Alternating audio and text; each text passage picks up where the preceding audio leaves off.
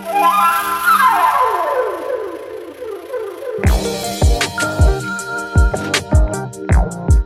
Undisputed Music Legends podcast is all about giving props to our music legends now while they're alive. And my guest today is not only composing and developing this music, all sorts of music in fact, he's enabling others to play it, but he's also aligning that music to tell the story of who we are as black people. Sounds pretty familiar, doesn't it, to my telling it as it is in word and song mantra that I insist is my ethos. This is the personal history of composer Gary Washington and his ancestors, and it's a celebration of the wider African diaspora during this time, who fought and resisted enslavement at every step and until the very end. And he's here to tell us more. Gary Washington, aka the Urban Cellist, welcome to the show. Hey, thanks for having me, Audrey. It's a pleasure to be here. I've known about your show for, I could say, years now, and I've always wanted to be on it. So, yeah. I've known about you for a few years now. I was mentioning in the show a few weeks ago with Toby Rathbone, who is he is the big program worker for the Manchester Jazz Festival. And we were actually talking about you and the fact that I've seen your journey. I've seen the transition. This is year 3. And each year it's been a pleasure, I have to say. And each year there has been a development. But before we get stuck into all of that, just take me back, because obviously I can hear your accent. I've talked about New Orleans. So what brought you to Manchester in the first place? Um, well, first, I guess, it's two things. There was this woman I was dating, and it was also music. So those two together. I did a tour in the UK, 2019, and I dug it, and I just saw certain opportunities that I could like explore here on a musical level. So Okay. yeah, Well, it there are was, two good reasons. Love and music. I couldn't think of two better reasons, actually. But I'm going to take you back even further, Gary, because as I say, I can hear that accent. So tell me, what was it that actually got you into music in the first place? my father, my dad. He played the bass guitar and the tuba in high school. So he would always talk about music. He was a lover of music, and he would talk about it with such passion. It just put it in me, or maybe I just naturally had the passion, and we just sort of connected with through it. But yeah, we both always loved music. When So, you so say he played, do you mean he played for himself or he played professionally? he didn't play professionally. My uncles have a band. So yeah, they still have it. My father's deceased now, but he like started that band with my uncles, and that band still gets up today, still from all those years. And I would hear about stories of them playing like, my uncle played the piano, uncle played drums and guitars and bass, and I would always hear my dad talk about my uncles. So I always like looked up to my uncles because they were in like New Jersey, and at the time I was in South Carolina, so I didn't really get to see them very often, but I would just hear about them. So it's, Okay. yeah, Well, those stories are always the strongest stories, and when they're told with love and passion, and it's something that your dad is into at the same time, I suppose that makes it even more real. But when did you think to yourself, do you know what? There's something in this for me. Seriously, I'm not talking about just loving it and having a chat with your dad. I'm talking about Gary Washington being able to say something through the yeah. medium of music. Well, it was three stages for me with music. It was like at first when when I first picked up the instrument, I knew that I was very serious. Like I just knew it. You couldn't. I just knew it. And then there was the time when I got jumped, and then it was when I entered in New Orleans. So those are three separate occasions. So obviously I picked the instrument up. I was like, yes, this is it. I don't need to know anything else. Like, and then when I got jumped, I was hanging out in the streets. Like, basically, I had these friends, and we had these little like, I guess you would call it like, uh, just groups of people that cling to each other. I wouldn't call it a gang, but I would just say like, just certain cliques, Oh, and certain posse. cliques. Yeah. And this one guy was fighting this one guy, and he was getting jumped. I jumped in and I turned the tide of the fight. I was always a good fighter because I have a big brother, and then I have big cousins. So I was always like, I was good at fighting, strong. So, but the guy was like, yeah, man, we're gonna jump you, man. My cousin's gonna come from New York. And I'm like, yo, well, you can, but I have my friends as well. So it's like, but then his friends came and I got jumped and it was really bad. But none of my friends came to like support me. And that was really hurtful. And then I was really beat up. And yeah, long story short, Sorry, forgive me, Gary. I mean, it's easy to say, not easy to say, obviously, it's a traumatic story. But when you say none of your friends came to support you, did your friends know that you needed supported? Did they know that this was going to happen? Was it like you're making it sound like West Side Story, even? well, yeah, I love that music. Me I too. think I think it's more of I think it was more of they knew about it, but I guess it just wasn't that big of a deal to them, like, as it was for me, Okay. because, as a kid, you know, I had my father and my mother in my life, but that was definitely um that was complicated. But when you form these social groups as a kid, even as an adult, but it's particularly as a kid, it's like it's very traumatic when like you think people are your friends and all of a sudden like it turns out that maybe they don't see certain things the way you see it, and they can't support you in the way that you feel that you want them to. It's because you're looking for that like camaraderie as a kid. You don't want to be left out. You don't want to sit at the lunch table by yourself as a kid because it's different as an adult. I mean, yeah, it might be traumatic as a adult in a way, but as a kid it's different. And I think after that time period, that's when I was like, you know what? Like, I'm gonna pour myself into my craft.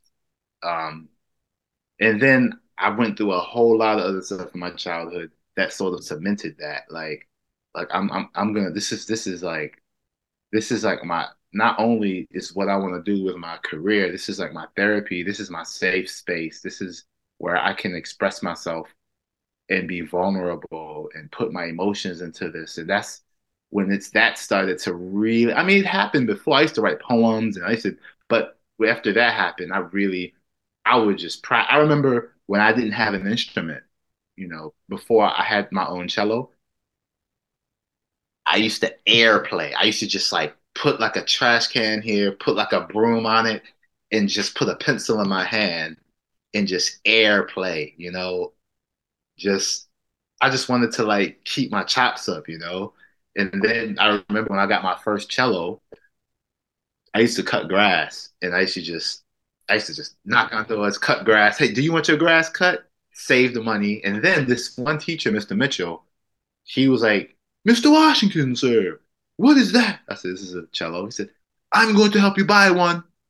And he drove like at least a mile and a half, even 2 miles, came to my house, put like $250 in my hand, How old were and you then? How old are we now, Gary? even know, man, I was 14, 15. So it's almost like you've had teachers, and it's like you've had these little guardian angels, if you like, dipping in and out of your life, supporting you. I say in all of these things, it's one thing having ability, it's one thing having capability, but you absolutely need somebody on your side. You need somebody on your side Definitely. to allow you access in. And it sounds to me that even by the age of 14, you've talked about your young teachers at school, and you're now talking about this gentleman who's actually enabled you to get your first instrument, and you are aged 14. I So was young. not Yeah, I only was. is that wonderful, but they must be seeing something in you too, Gary. Yeah, like I said, like I was very serious. Like I just knew it from the very beginning. It wasn't like, you know, how some kids, it's like, oh, well, let me just see if this kid is into it. Let me just see. No, it was like, no, this is it. Like I was, no questions asked. I was set. Like I knew what I wanted to do from really young. Even, you know what? Even when I was 5, I remember, even before all of that, but my dad asked me, he said, Junior, what instrument do you want to play? And I said, the drums. And he said, okay, I'm gonna get you a drum set. He never got the drum set. But even from when I was 5, I knew that I wanted to play music, you know, from when dad asked me that question. If the few would have gotten that drum set, I think my life would have taken a different trajectory. I'm happy he didn't because Okay, so we talked about the trauma. That was your second reason. Because what was the third reason? What was the third thing? so New Orleans was when I really like explored my bass career at that time. And I remember when I'm there, I was like, I want to play, I want to be a session musician. And I remember sitting in with people, and I think that was my first real experience as a professional musician. And it basically taught me like, it's like, okay, this is what it takes. You know what I mean? You have to like do this, you have to do that, you have to dress like this, you have to hang out, you have to, like you're not a child anymore. So like, well, you're kind of a kid, but yeah. But I transitioned from that was New Orleans was like my like if New Orleans was like my transition into the adulthood, if you will, and into like being really doing this like as a career. What does it actually take? Yeah, they were just very supportive, but for me, I was just learning a lot, like what does it mean to like play, to like be able to like as a bass player support everybody and put down that foundation and like learning that and learning how to like communicate. And it was just like training wheels are coming off, and it's like, yeah, it was nice. Okay, okay. So how do we then move from you there, you're in New Orleans, you start, I know, getting proper paid gigs then, don't you? You start moving around and doing more paid work. And then I think, to me, it seems like you suddenly find yourself in Europe. So what was that journey? Well, in New Orleans, I had a bunch of mentors, and they taught me a lot. And like in university, like I would hang out with certain teachers, and we would just look at scores of like different composers, and they would introduce me to like different composers, and I would look at just studying different scores and understanding like, oh, okay, this is what this is. Like, oh, just really like learning, putting things together. So I had all these different influences. So in New Orleans, I played all different types of music, and then from the orchestral stuff to hip hop to straight ahead to traditional stuff. And I started doing these shows where like so I was doing electronic music. I'm gonna make this really quick. Doing electronic music, that didn't go so well. So as a response to like, because I put so much energy into this like electronic avant-garde hip hop kind of stuff, I felt that I don't know. I felt that I was really hurt that I wasn't really accepted within like a certain scenes that I wanted to be accepted in. So, and I saw other people, I felt like they just had an easier time being accepted. And I was really bitter actually, and I was really hurt. So I was like, you know what, I'm gonna write this cello suite. This is my first time like actually composing something in the sense of like like because I did a lot of electronic stuff, beats and stuff, you know. But I composed this piece. I never rolled it out, but it was called the African American Cello Suite, and I had all these glorious plans of recording it, and but I never did. But I took. We'll get back to that. But then what happened was this guy B Mike. I was like, yo, I want to play this suite at your studio, and he was like, uh. Yeah, because it was only just like he wasn't really into it to be honest. But he was like, man, you got to do something for the culture. He said, you have to combine. He said, I have this art gallery. He's a muralist, really brilliant. And he said, I'm not on like Royal Street or Charter Street or whatever. But he was like, I'm like kind of off to the side, you know, but I've created my own thing. I can attract a 60-year-old professor at something and a 19-year-old upstart rapper, and I can have them all in the same place because I have the complexity of like I'm doing this, but I'm also doing that, and it just works together. He said you have to do that with your music, and that's and he's and then that really stuck with me. I was like, that's very interesting. So what was his job? What did you say he was at? B Mike is a muralist. Like he's quite famous now. He did there's a book that Will Smith just wrote. He did the cover for it. Okay. He does art. He's really brilliant. B Mike, Brandon Oldham's. Yeah. And he painted this like projects and like he had like Erica Badu come and DJ. He's like really established in the art community. But he taught me a lot of game back in the G, you know what I'm saying? Like he really like so after that, I really started taking that beatboxing, playing the cello very seriously because he told me, he said, you need to like really do that.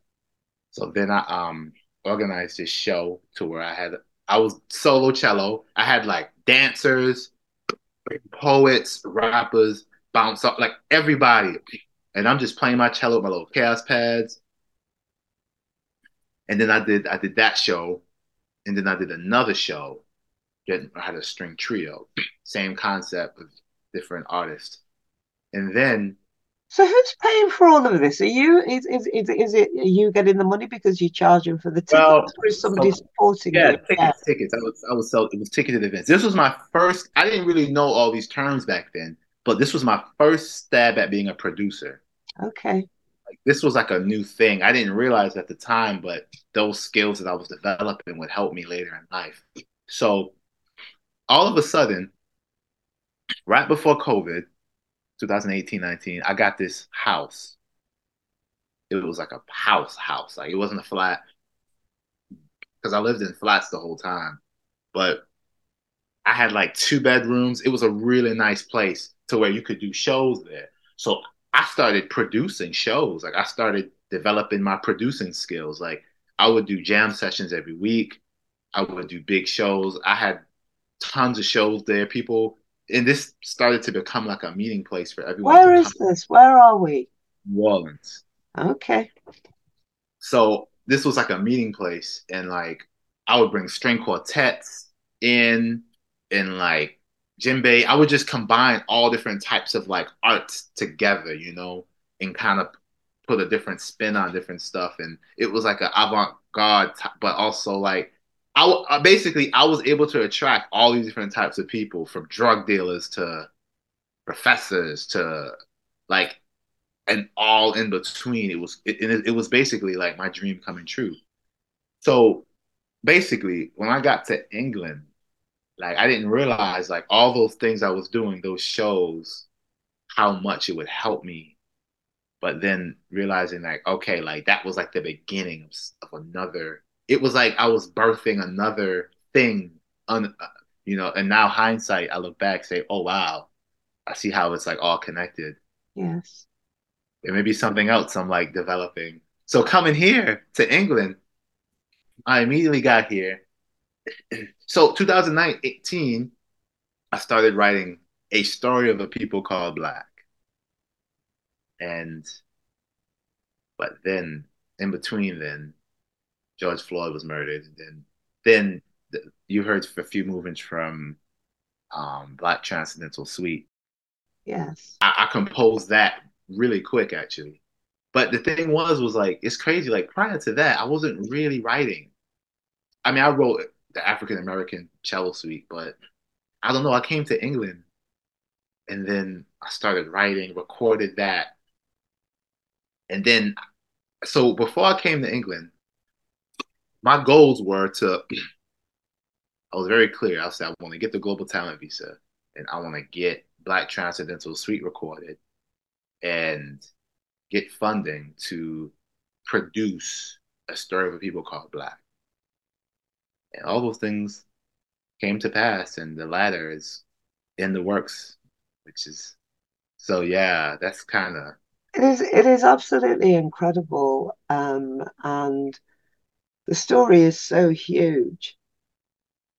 What I'm going to try and do is bring it into the focus of this event that you're actually putting on in Manchester on the 17th of June.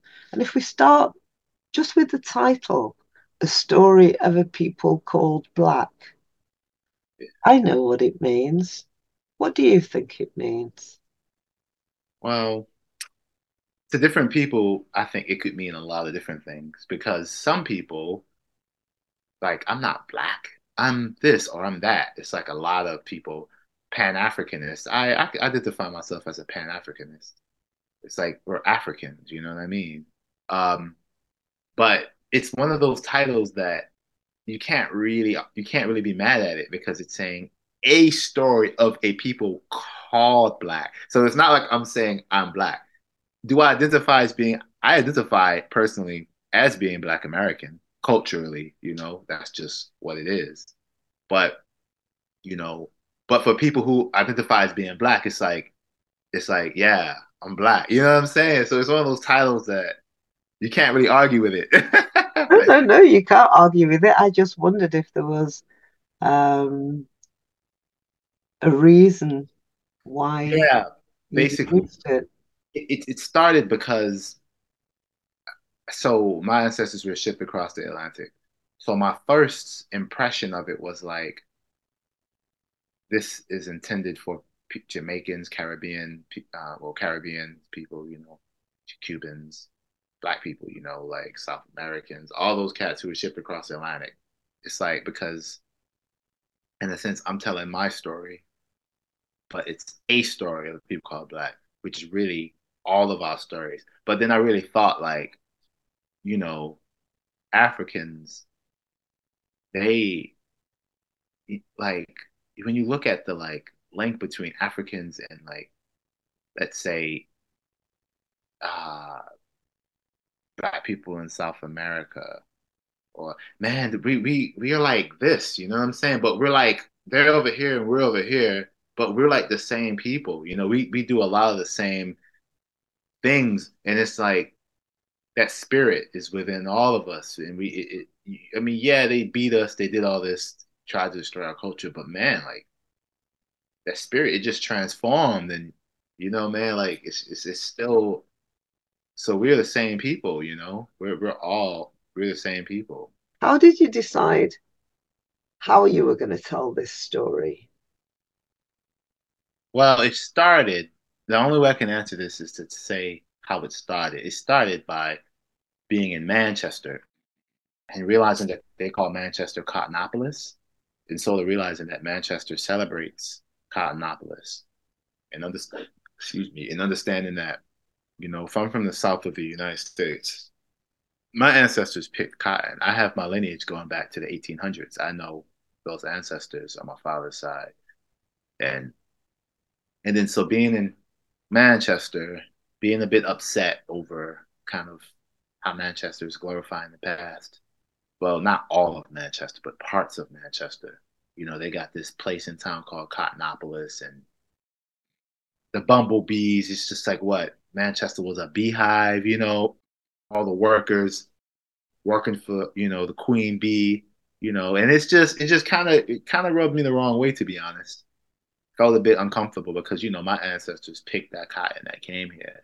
Have you seen all of the stuff? I'm sure you must have done over the last month or so all of the stuff about Manchester and Cottonopolis, and the Guardian has been running a really informative series.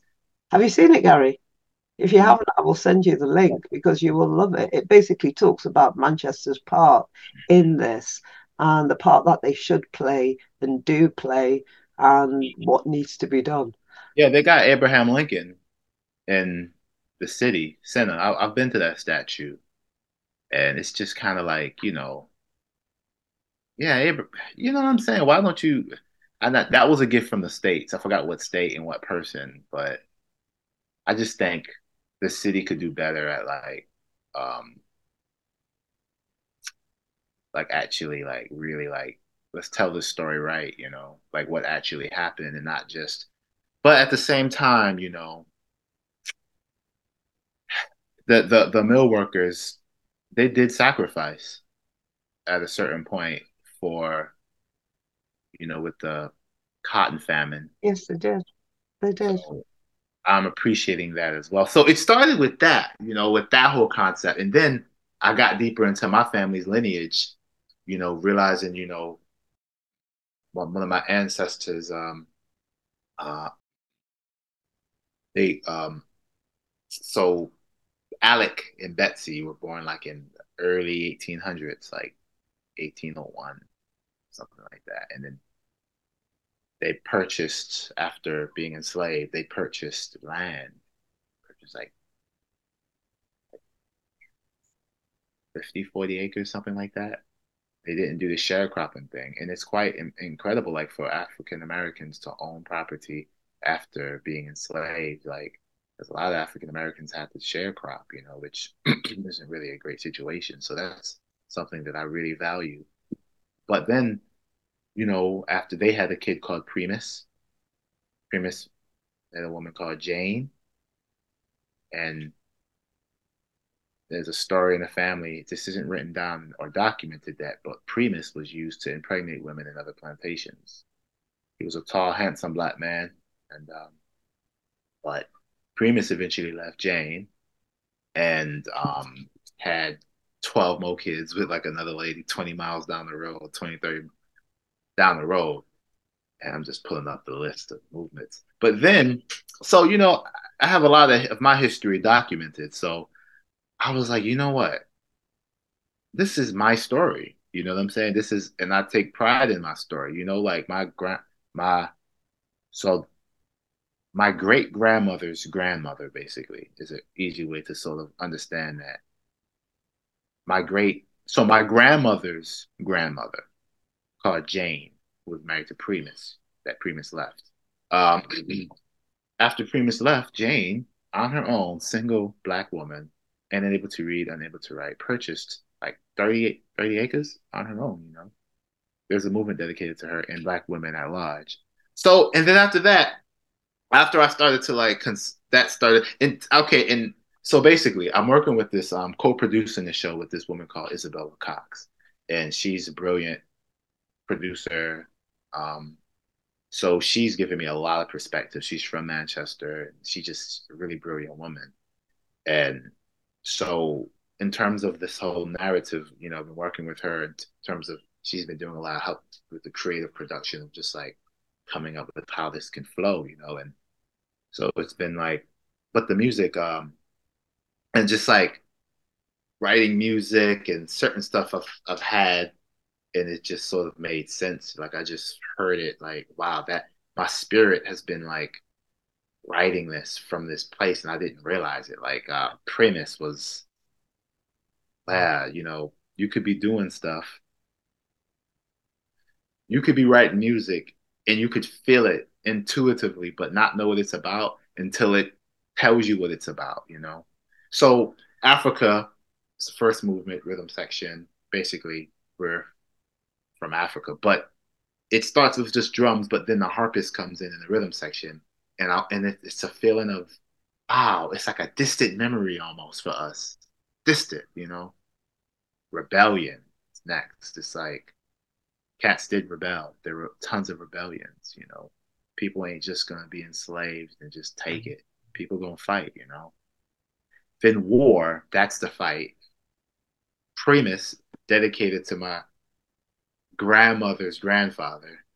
Basically, that's basically talks about home. Pride talks about being proud of who we are. Ancestral prayer is the prayer that the ancestors prayed for their future generations. We are those prayers. Cottonopolis is the complexness of Manchester, and yeah, and also about my ancestors as well. Interlude to Black Swan is basically featuring a poet, um, um, and then yeah, we'll talk about the featured artists. And then Black Swan's dedicated to Black women. Okay, Black Swan is a complex movement, very complex. Because remember, let's go back. Remember, I told you we're going to get back to the African American Suite. Well, I wrote Black Swan 7 years ago. It's so interesting that it's your history, and yet that history is bearing resonance with so many people, whether we know our full history or not, by the mere fact of either we're black or we're in Manchester or our forebears have suffered or something of a similar nature. You know, you do have the advantage of knowing who you are. Identity is such a huge part of who and what we are as a people. And, you know, you also mentioned George Floyd. And I just wonder, you know, this telling of the story of slavery, and certainly through jazz, it's not new. Max Roach did it, Dizzy Gillespie did it, Duke Ellington has done it, Charles Mingus, you know, they've all, you know, had some, in inverted commas, if I say attempt, it sounds disrespectful because it's not an attempt. They're fantastic suites. All trying to share this story of of who and what we are as a people. But the story of who and what we are as a people is the same story, Gary. It is a story of a subjugated people, a people who are made to feel less than, or a people who are made to feel like other by the nature of the color of their skin. So that's kind of the same story. And I think in all of this, and you mentioned George Floyd as well, and I think in all of this, this is the you know, the thing that kind of saddens me, if you like, in that throughout our journey, it is that same story, and it's a story where we're crying. This is why our music, I believe, this is why our music, our art, our style, everything is so special because it's emanating from the heart and from the soul and deep from who and what we are and who and what our forebears were and are. That's really beautiful. I feel So that. is that it? Is that kind of it with you? Are you just saying, do you know what?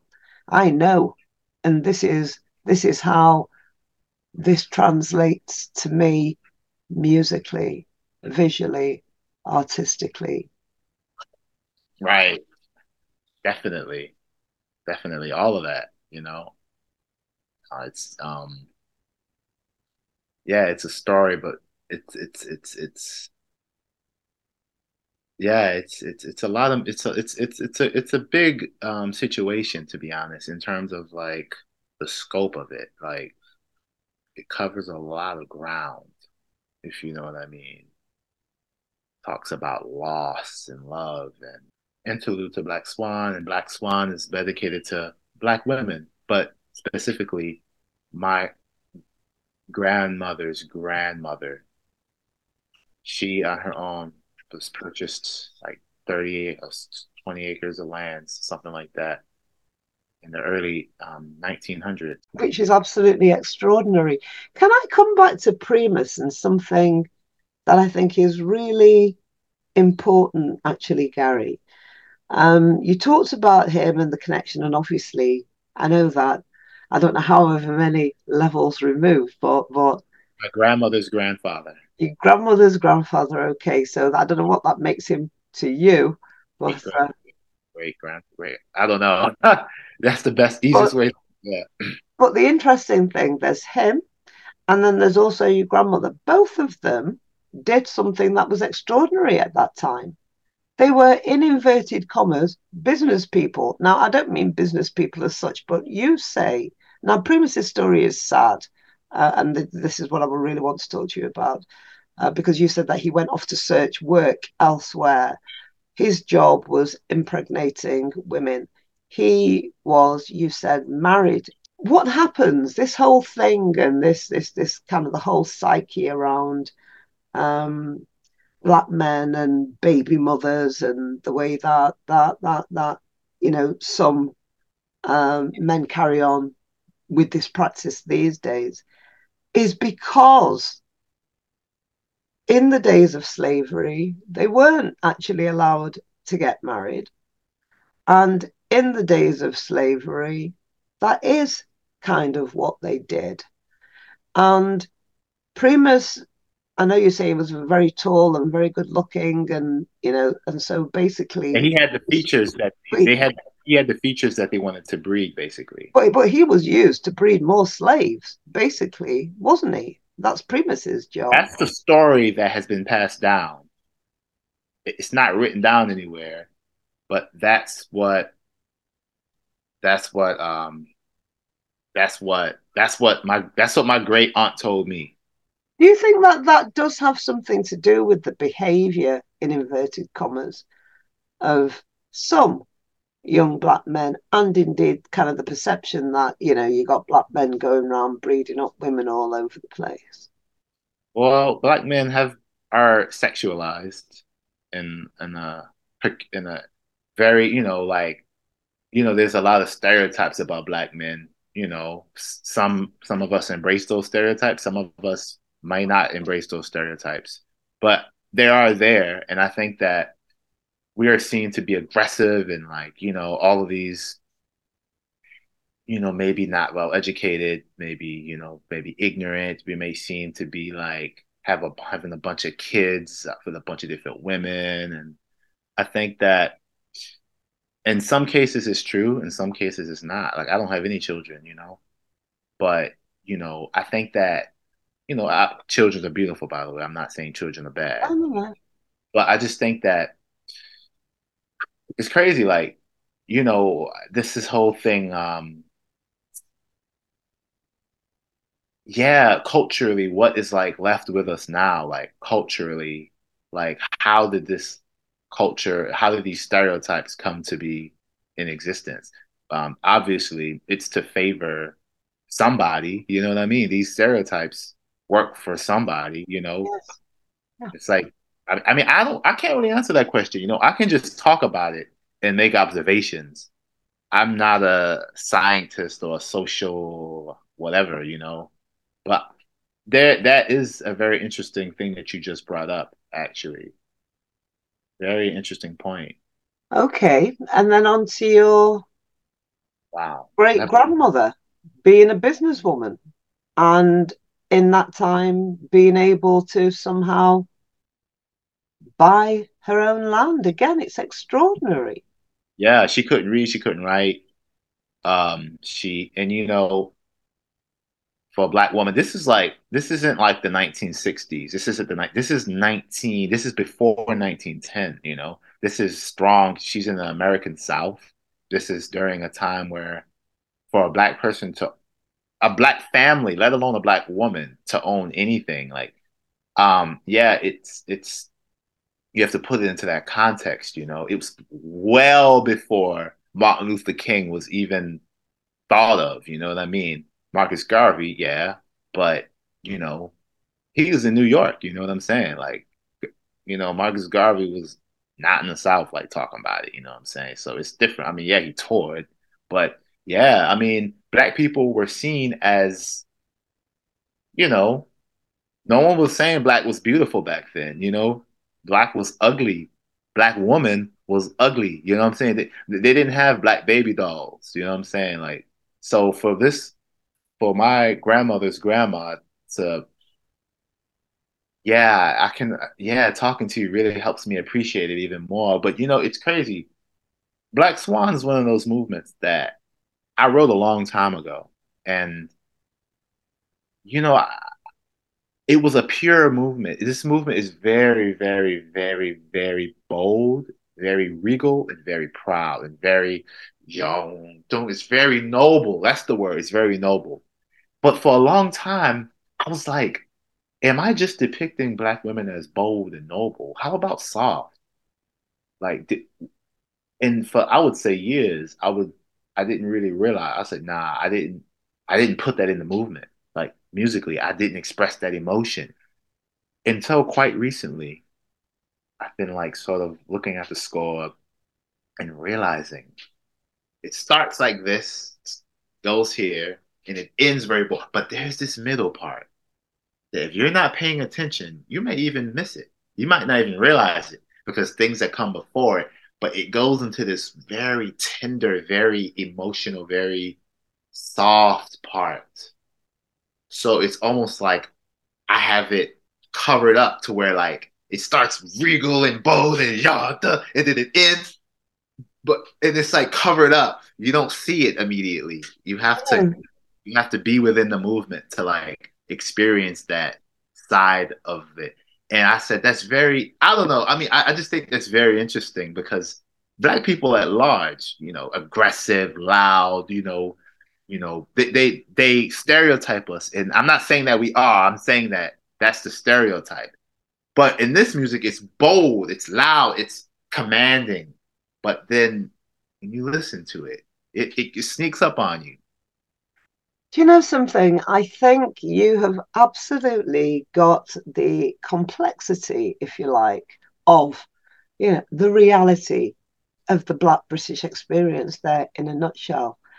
You talk about when you were talking about Primus and you used, about talking and aggressive and angry. That is actually something that is leveled more towards women, Gary, than it is towards men. You know, Definitely. where I sort of come into this thing is it's almost like for us to have an opinion is almost an effrontery. Now, bear in mind, you've mentioned George Floyd. So we know what happened with George Floyd, and the whole world came together. And with one voice, we all said, enough is enough. And there was all sorts of promises made about how they're going to redress EDI because it was glaringly obvious what was going on when you started to look through, and it's not one aspect of life; it's all aspects of Black life in Britain today. We know that we fare worse. So George Floyd happened. It was horrendous, absolutely horrendous to witness the murder of somebody on television like that, 9 minutes 46 seconds, murdered like you would kill an animal. That's why it was also significant. And there's been all sorts of promises made, as you know, and all sorts of schemes are abounding about trying to basically give Black people a chance to, I would say, in inverted commas, a chance to, they call it like equality of opportunity, just to give them a chance to compete, to allow us in. So there's lots of different ways to do that. But we're not there yet, Gary. And, you know, the thing about George Floyd was it was supposed to be the end of complicit silence. And we know that when you speak out, and I know because obviously it's something that I think that has happened with me, is you speak out and you are perceived as being a certain person or an activist or this, that, and the other. Now, is it a good thing or a bad thing to be perceived that way? I don't know, but there are consequences. There are actually consequences for speaking out. And so, therefore, you only get certain people speaking out. And art is a medium that actually allows you to ask those questions. It allows you to ask those questions, why and how, um, in, I'm not going to say an approachable way, but in a way that can tap into somebody's psyche in a different way. And I know it's an awful long lead into this question, Gary, but are you finding that the serious nature, if you like, of what it is that you're actually talking about in these different six movements are transmitted because of the media and better than if, say, for example, you were just to read it in a book. Black people suffered, or Mary suffered, or Prima suffered, or and did good. I don't think of it as like, yeah, suffering is included, but anything that is great as complexity, it's a celebration. It's beautiful. When I think of a story people call Black, the production, I get really happy. I don't get like, oh man, a story people call Black, man, this is heavy. It's not heavy for me. I mean, maybe for other people it might be heavy, but for me, it's very light because it's like it's because think about it. So many people have died. Maybe they haven't been able to tell their story. This is an opportunity to celebrate unity amongst all of us. Have you written all of this? Have you written all the orchestral pieces as well? Right. It took me what? At the end of 2019, so December at the end, basically from 2020 to basically, I just printed this out. This just got printed. So obviously, Wow. so yeah, I've been working on it for it's been years. It's been years. Definitely, it's been years. How do you feel? To be honest, to see the score look at me and to look at like I never really appreciated the work it took. I never really even understood it because it's something I love and it's something that you don't really think of it as like when you love something, it's like it's not even a thing. But to be honest, right, to pick this score up and to look at it as a piece like this is quite daunting. It's like, how in the heck did I do this? You don't really realize it when you're doing it, but reflecting on it like this is very like very interesting. Are you going to be conducting on the night? Oh no, no. So are you going to be playing? There's a conductor called Sean Matthews. Okay, about what I'm going to be doing, I haven't really shared this with many people, but oh man, this is my first time publicly saying this. But the initial concept for this music, it was going to be a cello concerto, but I kind of gotten out of that idea because I don't really want, I just didn't want it to market it as like a cello concerto. I didn't want to use that like that definition. I didn't want, I wanted it to be ambiguous. I wanted it to be like I didn't want to put myself in that like highlighted position of like, oh, I'm playing a solo cello part. I wanted it to be like, okay, this is a story people call Black, and you come and it's featuring Woody Green, Yemi Balatiwa. Woody's MC is rapping, and then and writing, and then Yemi is singing and writing lyrics, lyricist as well, and Deborah is doing poems. But Deborah Black. But yeah, there's the big four movements are Primus, Cottonopolis, Black Swan, and Unity. Those I call them the big four. That is the meat and potatoes of a story people call Black. The other movements are important, obviously, but they are like the big movements. You know what I mean? They're like, yeah, those are the big movements. And I'm playing solo cello. I'm playing solo cello in those four movements. Now, I am playing in other movements as well, but there are some movements I just don't play in, like Pride, I don't play in. Spirit, I do play in. Outro, I don't play in. You know, there are a few movements I don't play. So some people may think of it as a cello concerto, but it's not really a cello concerto in the traditional sense. And is that part of the whole thing for you to be part of the vibe, for you to be the part of the musicians who is making that music? Because basically you are making that is you're kind of making history. The performance is kind of making history in itself, isn't it? Well, I guess we'll see when we'll see what time says, you know. And is I this the first? This going to be the first performance on world, Saturday? world premiere. And it's interesting, it's at the Naya because I heard the Naya was like the biggest Afro-Caribbean place in Europe back in the day. It was the first yes, it was the first place that was it was described as a black-led arts organization, and I was involved with it back in the day then. So I know that near means purpose, and it's near, not Naya, and yeah, but it's now obviously near Moss. And being taken over by a group of really dedicated and committed people, and once again, with the view to not, it being about them telling us what art is about, but about them facilitating and helping artists like you to put on events and tell your story. So yeah, it's kind of continuing, continuing the cycle. So yeah, it's pretty cool. I knew that I wanted this to be, I mean, yeah, there's plenty of venues in Manchester. But first of all, I wanted this to be in Manchester, the premiere to be in Manchester, personally. In my mind, I couldn't see it any other way. We can go anywhere after this. We got to start in Manchester. And then within Manchester, I wanted it to be in Hume. Yes, definitely. Because I just feel like it just feels right. It just feels I remember I would go into the space, Nia, and Yeah. I would just walk on the stage and envision like like the players all lined up and and I would just like imagine it. It was just like, whoa, like I've envisioned this for like some years now.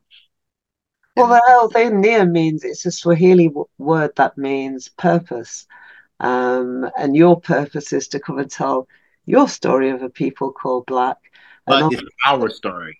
I was just going to say, obviously, but what it does is it's our story, and it's not just our story, me as a Black person. It's our story as a people of the world, because I think this is something else that people have got to dig. When we start talking about Black issues aren't just Black issues for Right. not just for Black people. We're people of the world, and Right. globalization now makes that even more so apparent. So we're not this BAME or any of this other thing. We're a people of the world, and this stuff really matters. Something that I always say I'm upset about is the fact that Black people don't dig jazz, and I ask people why. Have you got any thoughts as to why we don't see Black people out there in the masses supporting the beautiful art form of jazz, jazzy hip hop? I don't play. I don't know. I don't know. I don't play jazz, so I don't have anything to do with that. Okay, so when you go out and you're playing to your audiences, what's the demographic makeup of your audience then? Yeah, that's one thing we're really working on to get as many Black people as possible to come to this event because I do understand that it could be very whitewashed, like in terms of the audience. And I obviously want our colleagues and friends to come, but definitely I'm making it like I'm going tomorrow to this like Black Caribbean thing tomorrow and just meet with some elderly ladies, give some tickets away, and trying my best. We're really putting the effort in, and Good. and yeah. So hopefully, and I went to different events, African Liberation Day, Yeah. and like Longside, and just trying to spread the Getting word. the word out. When you say whitewash though, Gary, I think that we should both be clear here. We're grateful for whatever audience is out there. But the Definitely, reality, the reality is, and I will talk about the gigs that I'm into. So music of Black origin, you're talking about 90% white audience, really. yeah. Um, and it's been that way, if not, and for jazz gigs, I'd say probably more like 98% Well, white audience. It's been that way for always, for 30 odd years, I Gary. think when we say jazz, we should be clear what we're talking about. So when you say jazz, so I'm when talking about any music. When I say music of a jazzy vibe, so I'm taking in neo soul, new soul, R&B, blues, that word jazz soul, hip is hop, jazz, hip hop, the lot. that word isn't a word that that our ancestors ever really agreed with. Hmm. It's quite a. I use it sometimes to like just so I don't have to explain. But I call my music personally, I call it spirit music, Yeah. because the spirit that is in all of us connects us. Jazz is that is not our music. That is like a gentrified version of what we have created. So like Louis Armstrong came and people took pieces of what he has done and called it jazz. But I don't make jazz. I mean, my music is can't be defined by like you can't really. I mean, I guess within this marketing situation, you have to like put things into boxes to make it simple for people to understand.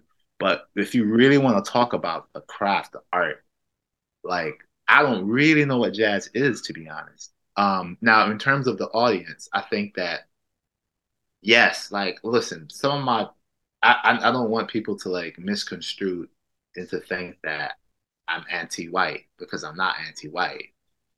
Some of my best friends are white, you know. But anybody with a brain would know that whenever you go to a lot of different concerts or events, there's hardly black people there. Is it systemic? Is there a thing? Is there like, is it that black people feel like, is this a safe space for black people? And that's the Oh, thing. Like, I think there's a lot of components to it. I think that, I guess white supremacy is one of those things where like, it's insidious in many ways, and we might not think of it. Oh, it's just it's just not their thing. It's just not something that black people are into. But why is that? Like, why is that? I think it's it's something rooted like in this culture that like, and it's not just in England. This is in America as well. I know. I mean, I find it bewildering, but I still do want to know the answer to the question. I think I would argue and say respectfully, I would say that yes, we should embrace people who are there. I mean, we do that anyway, that's a given. But I think we have to also talk about okay, I'm gonna say this. When I went to African Liberation Day, I felt like I was home, man. I felt like it was a safe space. Like I felt, wow, I haven't felt that in a long time. Okay, you go to event, some event called Pi, I don't feel as safe. I feel like I'm the only black person here. I don't really feel comfortable. I feel like there's this thing, man, like as a black person, when you're in a space and you're the only black person there, that gets old, man. I can't lie. It gets very tiring and it gets very because it's like, you know, I'm Black American, so my culture is like this, and then it's like this whole thing where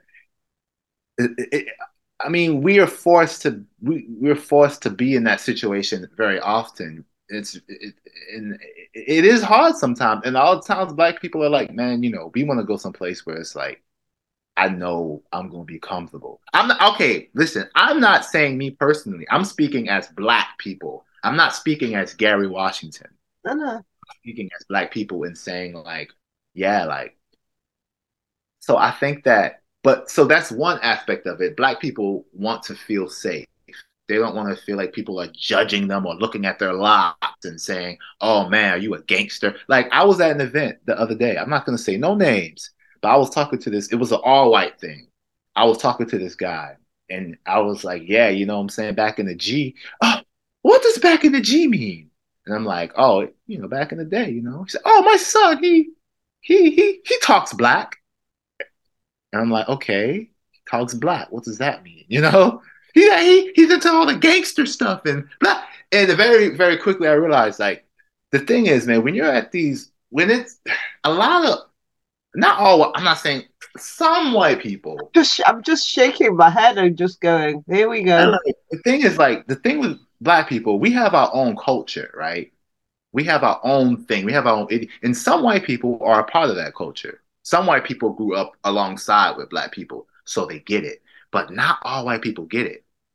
Some white people, even though they may have not have grown up around black people, they just cool. They like, yeah, man, I can appreciate other cultures. and I can accept other cultures as an equal culture. But there's this subtle thing with white people when it's an all white event where they make it very obvious that they're above you. Black culture is gangster. Black culture, you know what I'm saying? It's like you very quickly put me in a box and say I'm black, so my accent, the way I'm talking. He said, yeah, my son talks black. I said, what does that mean? Like, what does talking black mean? And then he brought up the gay. I said, I'm black American. Black British is a different thing. Black, you know what I'm saying? There's so many different versions of black. But then he said gangster. And I was like, so that's what I'm saying. Like, the thing is, right? Yeah, you can say, oh, just embrace the crowd that's there. But at the same time, if you really go into it, if you're bringing black people in these spaces where they feel like they're treated like they're less than, they're not gonna come. So let's ask this question: why do we not put the energy to attract more black people? Why do we not try to make a space to where we make black people feel safe?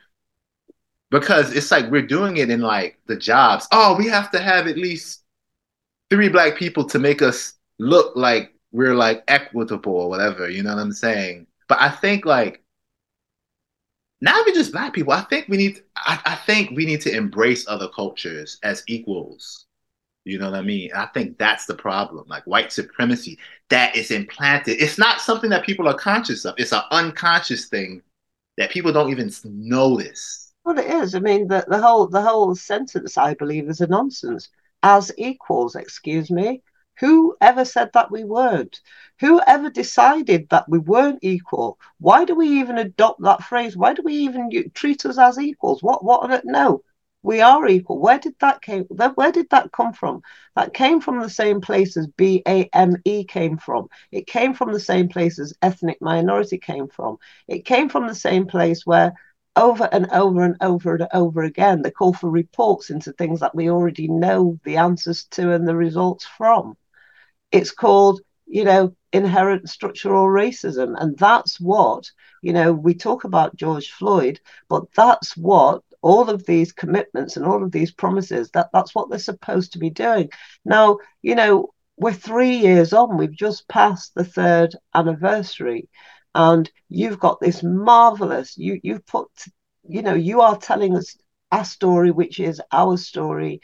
So we've got something that is actually, making a statement, if you like. But where do you think we are as a people from 3 years ago, from when you and I first met? Because you know what you told me, Gary? You said the difference between America and the United Kingdom is you can get shot in America. That's what you told me the difference was to being black in the UK as to being black in America. So you're asking, I'm asking you, where are we 3 years on? I think, to be honest, right? I think that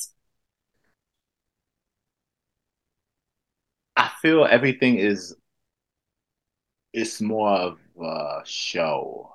So people are more conscious of like showing that they're more. It's like a surface level, like it's like a band-aid, but we're putting band-aids over it. But I think, to be honest, this is my personal opinion. I've adopted more of a Pan-Africanist perspective from then to now. And I feel that as Black people, I would like us to like form our own like situations and support each other to the fullest and build ourselves up. I think that because you can't have true unity unless because the unity we have now it sort of puts us it's like it's not true unity when we're being offered a seat at their table. I think that true unity is having our own table and then their table is here and then you like okay let's do this. It's like oh okay like you know Absolutely. that's true unity. So I think for now coming together as Black people, Pan-Africanists, like whether you're from Nigeria, you're from Jamaica, you're from South America. We all come together. We put our resources together. We go in together, you know. We love each other because I think that being enslaved has created a lot of self-hate, you know. And I've been learning stuff about myself that, wow, like I'm carrying this, I'm carrying it. You don't even really realize what you're carrying because self-hate manifests itself in many different ways. The way we treat our partners, the way we treat ourselves. First of all, the way we treat ourselves, then the way we treat our partners, the way we treat our kids.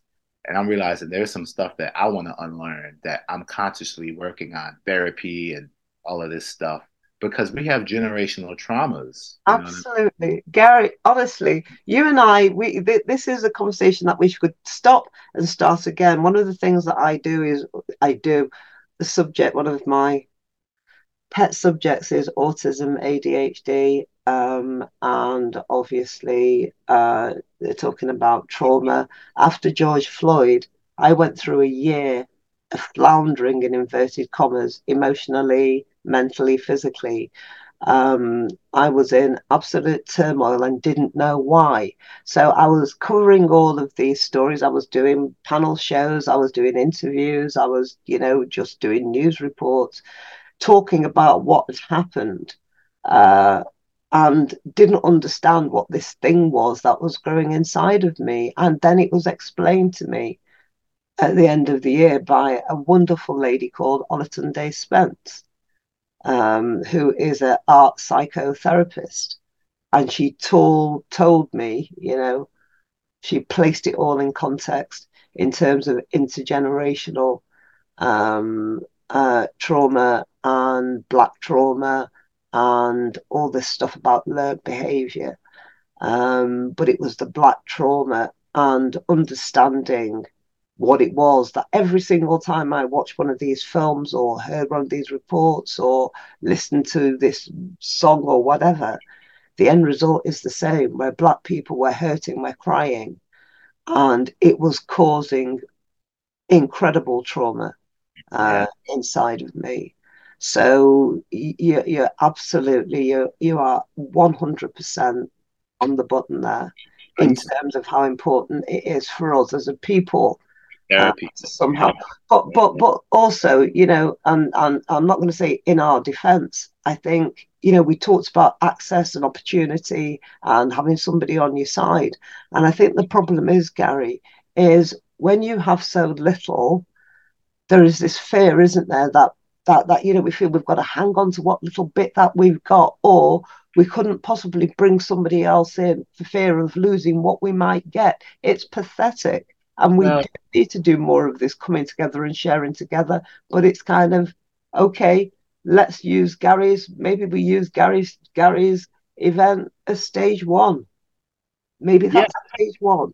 I think like it started with me where I would say, oh, I have like mommy issues, or I have daddy issues, or I was like, oh, I have these issues from my parents, and then all of a sudden, like, wait a minute, I think it's deeper than just my parents. What did my parents' go through? And then you read all this history, it's like, yo, oh man, like I am all of these people who came before me, like they are in me. So like I'm carrying all of that. So yeah, it may be, I think like, and not to say that we are only hurt and pain, you know, like we got No, glorious, of course, of course, of course. but to say that like it's like okay, like the what is it, crabs in the barrel mentality, like you know that whole thing where like I got what I got and I don't want no, you know what I'm saying, like but at the same time I do also believe that maybe that's a part of it, but I do think that like I don't know, can we imagine like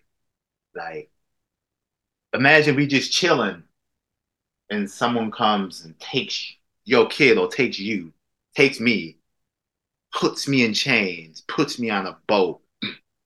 Half of the people around, well, a large percentage of people that are on that boat are gonna die, right? I'm in this new land. I'm never going back to Africa, ever, ever. My kids, I'm having kids. I'm separated from people that I love. And then you have to work. You ain't getting paid. You are property. You are not a human being. You are You are commodity. You're not human. You're spat on. Yeah, maybe you may have some owners of enslaved people treating you well, like you're a part of the family, but it's like a dog. Dogs are treated nice. You know what I'm saying?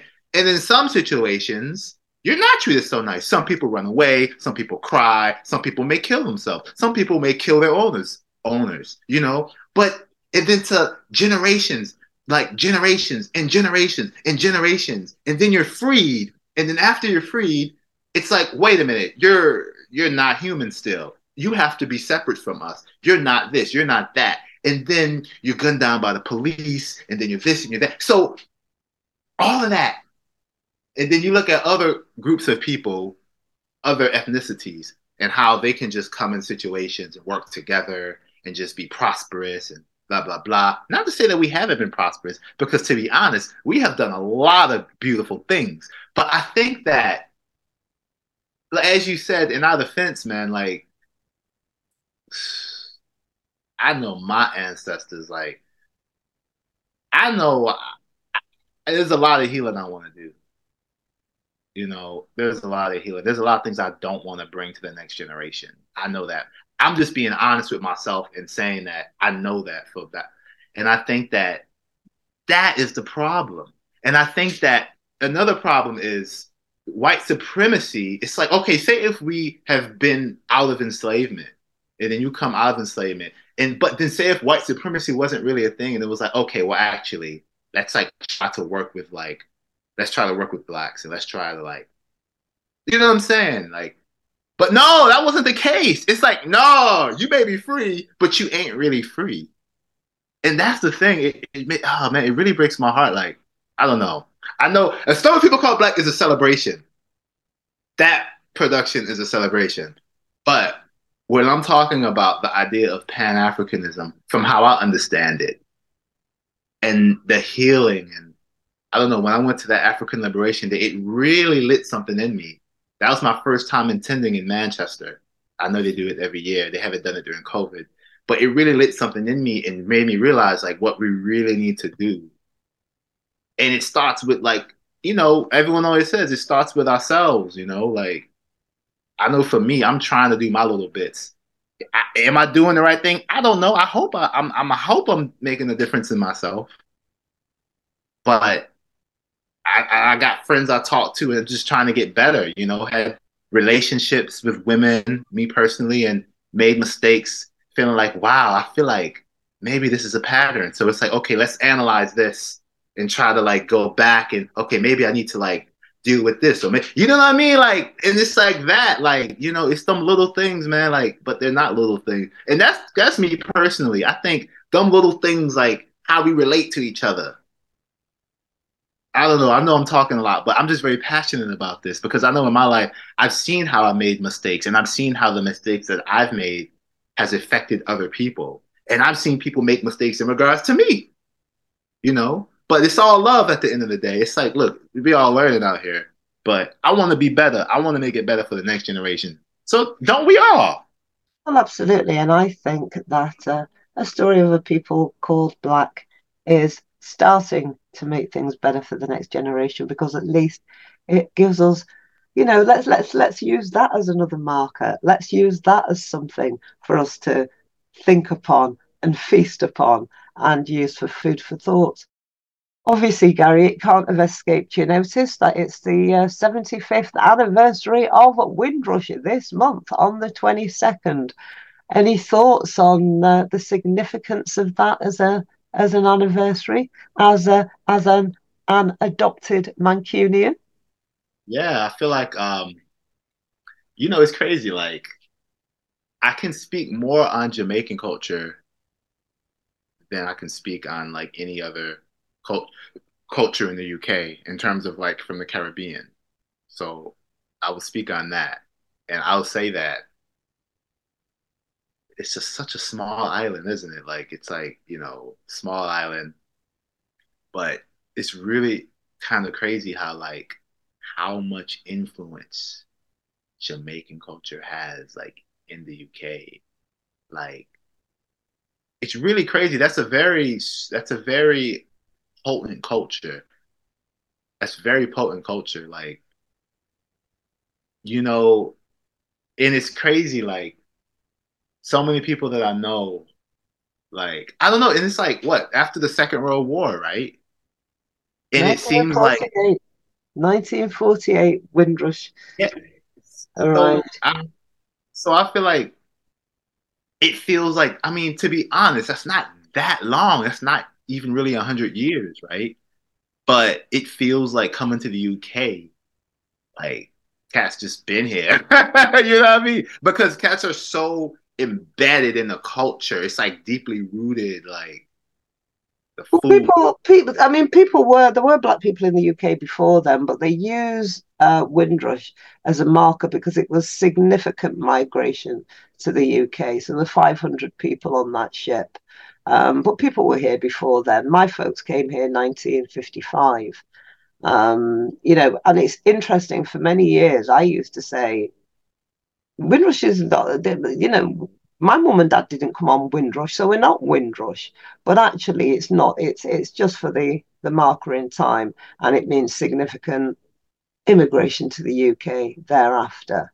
But of course, they weren't only immigrating. They weren't just doing that. They weren't just as immigrants. They were invited, and this is where the problem starts, if you like. They were invited to come here as British citizens. So Right. my mum and dad came here, and my mum brought us up English. I wasn't brought up Black Gary. I was brought up English, and that's a different story for another time. I only started to understand the significance of that when I got into broadcasting. My life had been a white life. I'd lived in a white neighborhood. I'd gone to a white school. I worked in a white industry. My first husband was white. My second husband is white as well, for that matter. But there you go. It's not surprising. That is how I was brought up. They were my, whatever you want to call it. It's interesting. Yeah, I think it's beautiful, you know. I think it's yeah, it's just I'm just astonished. You know, like I know in the US, Black American culture, you know, from the inception of the concept of when the land was stolen, you know, we've been there. So it's like obviously we're like rooted. So American culture is like kind of black culture, you know, like that's what's exported is black culture. But in England, it's interesting, like I sort of see a lot of parallels between like how Caribbean culture is so entrenched here to where even though I guess the markers you say it starts when the significant population started coming here, it seemed like it's paralleled. I'm just kind of astonished that like in 75 or 70 odd years that a culture can like just dominate, not just be implanted, but dominate. You know what I mean? That's like very, and that just goes to show you how rich our culture is. And you know what? They export that culture. Like that culture is exported and people making money from that, you know? I mean, because, you know, it's like these countries, it's like a soft power, isn't it? To have like culture, you know? And it's like, it's just crazy. It's beautiful. Gary, it's like you answer that question, and the comments that you've just made there would make a documentary in its own right. Because talking about funding and how money gets in and how money gets used and how what we all have to do to survive, you have survived. You are a survivor. Well, it's an ongoing process. But I mean, I'm talking about putting a slice of bread on your table, survival. Yeah, You know, there's an awful lot of people working in the arts for zero for a long time. absolutely. So to somehow turn that around, It's, yeah, I think it's absolutely that's not you. You've come at it straight away. You've almost come at it running. You've identified what needed to be done and how it needed to be done, and you've done it. You've done it. You've got an orchestra. You've got a gig on the 17th of June. Sound a bit more excited, Mr. Washington, please. 10 days. Well, 10, 12, 11, whatever. Yeah. Sorry. Gary, thank you so, so much. That was wonderful. So there you go, a story of a people called Black, helping to unravel some of the complexities around race and identity, reimagined courtesy of Gary Washington, aka the Urban Cellist, sharing his history, a collective history of people from the African diaspora and beyond. But what say you? I want to know what you think. So it's now for the important bit, which is you. Thank you for taking the time to listen. And it's so obvious. We have got so much to explore. And we're doing it with a swing, with meaningful content. Thank you, Oscar Brown Jr. And you cannot afford to miss a beat. So press that button and subscribe to this monthly podcast and join me as I meet the undisputed music legends and share their secrets to success and longevity just with you. And if this hits your groove, I also want you to send up your love and then press that button again and share the news with your peeps, because this is living history in the making, folks. Until the next time.